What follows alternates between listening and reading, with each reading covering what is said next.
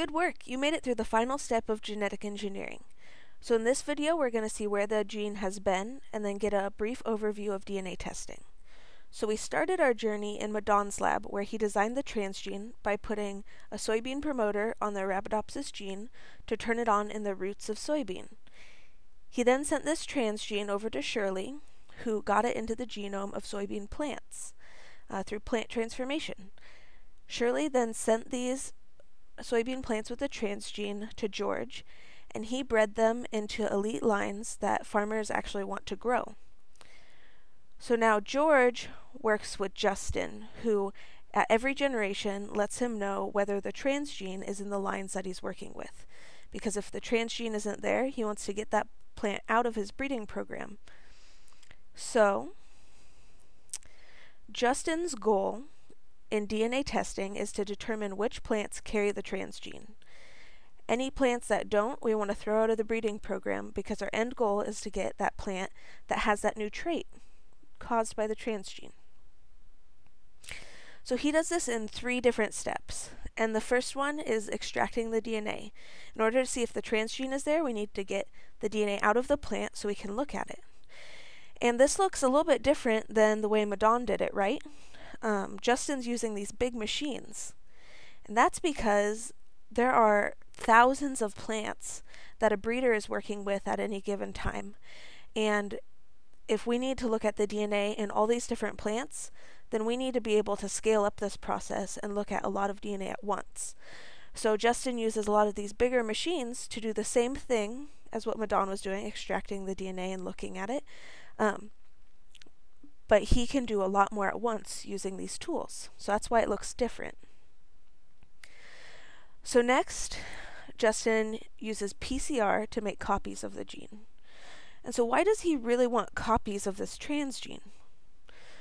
Well, the reason is we can't see one gene at a time.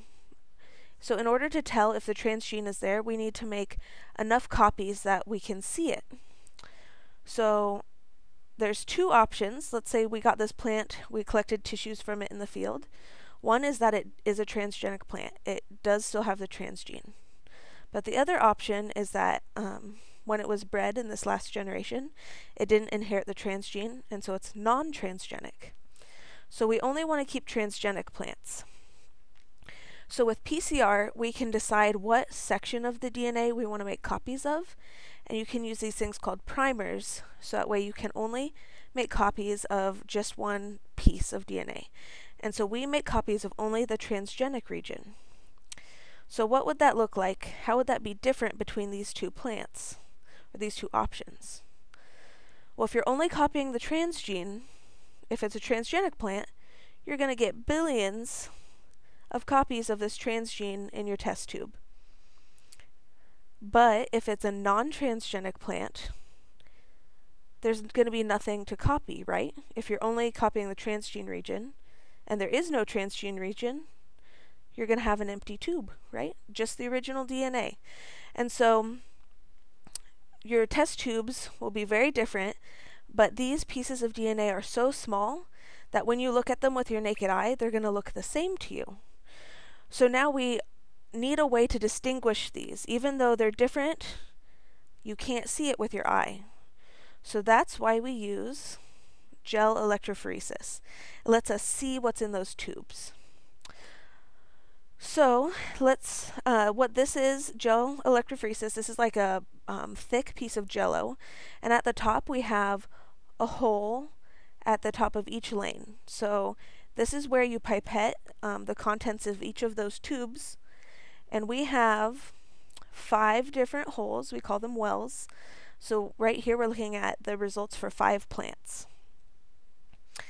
And this over here just tells us a rough estimate of the size of the different pieces of DNA. So I want you to pause this video and take a guess at which plants you think have the transgene. Alright, so there can only be something in the lane if there is DNA there. We put a fluorescent dye that binds to the DNA, and it'll glow if there's DNA in that well or in that lane. So these first two plants, since there was nothing to copy, because there was no transgene, there's no band, so those are non-transgenic, and we'll want to throw those out of the breeding program. 3, 4, and 5, however, have these bands, and this is representing those billions of copies of DNA. So we got them to this point in the gel by pulling it through with electricity, and then when we put this over UV light, we could see that all these copies were here. And so we know that these plants have that transgene, so we'll keep those in our breeding program. Alright, so that's what Justin does to help George know which plants to keep. And that's the process of genetic engineering. And I want to remind you that throughout this whole process, there's lots of safety testing and regulation that each of these scientists has to go through. And if you want to learn a little bit about that, go back to the home page, scroll to the bottom, and click Risks and Benefits. And we have a little bit of material to help you learn some of those different steps that help us know whether these products are safe for us. Thanks for going through the journey of a gene.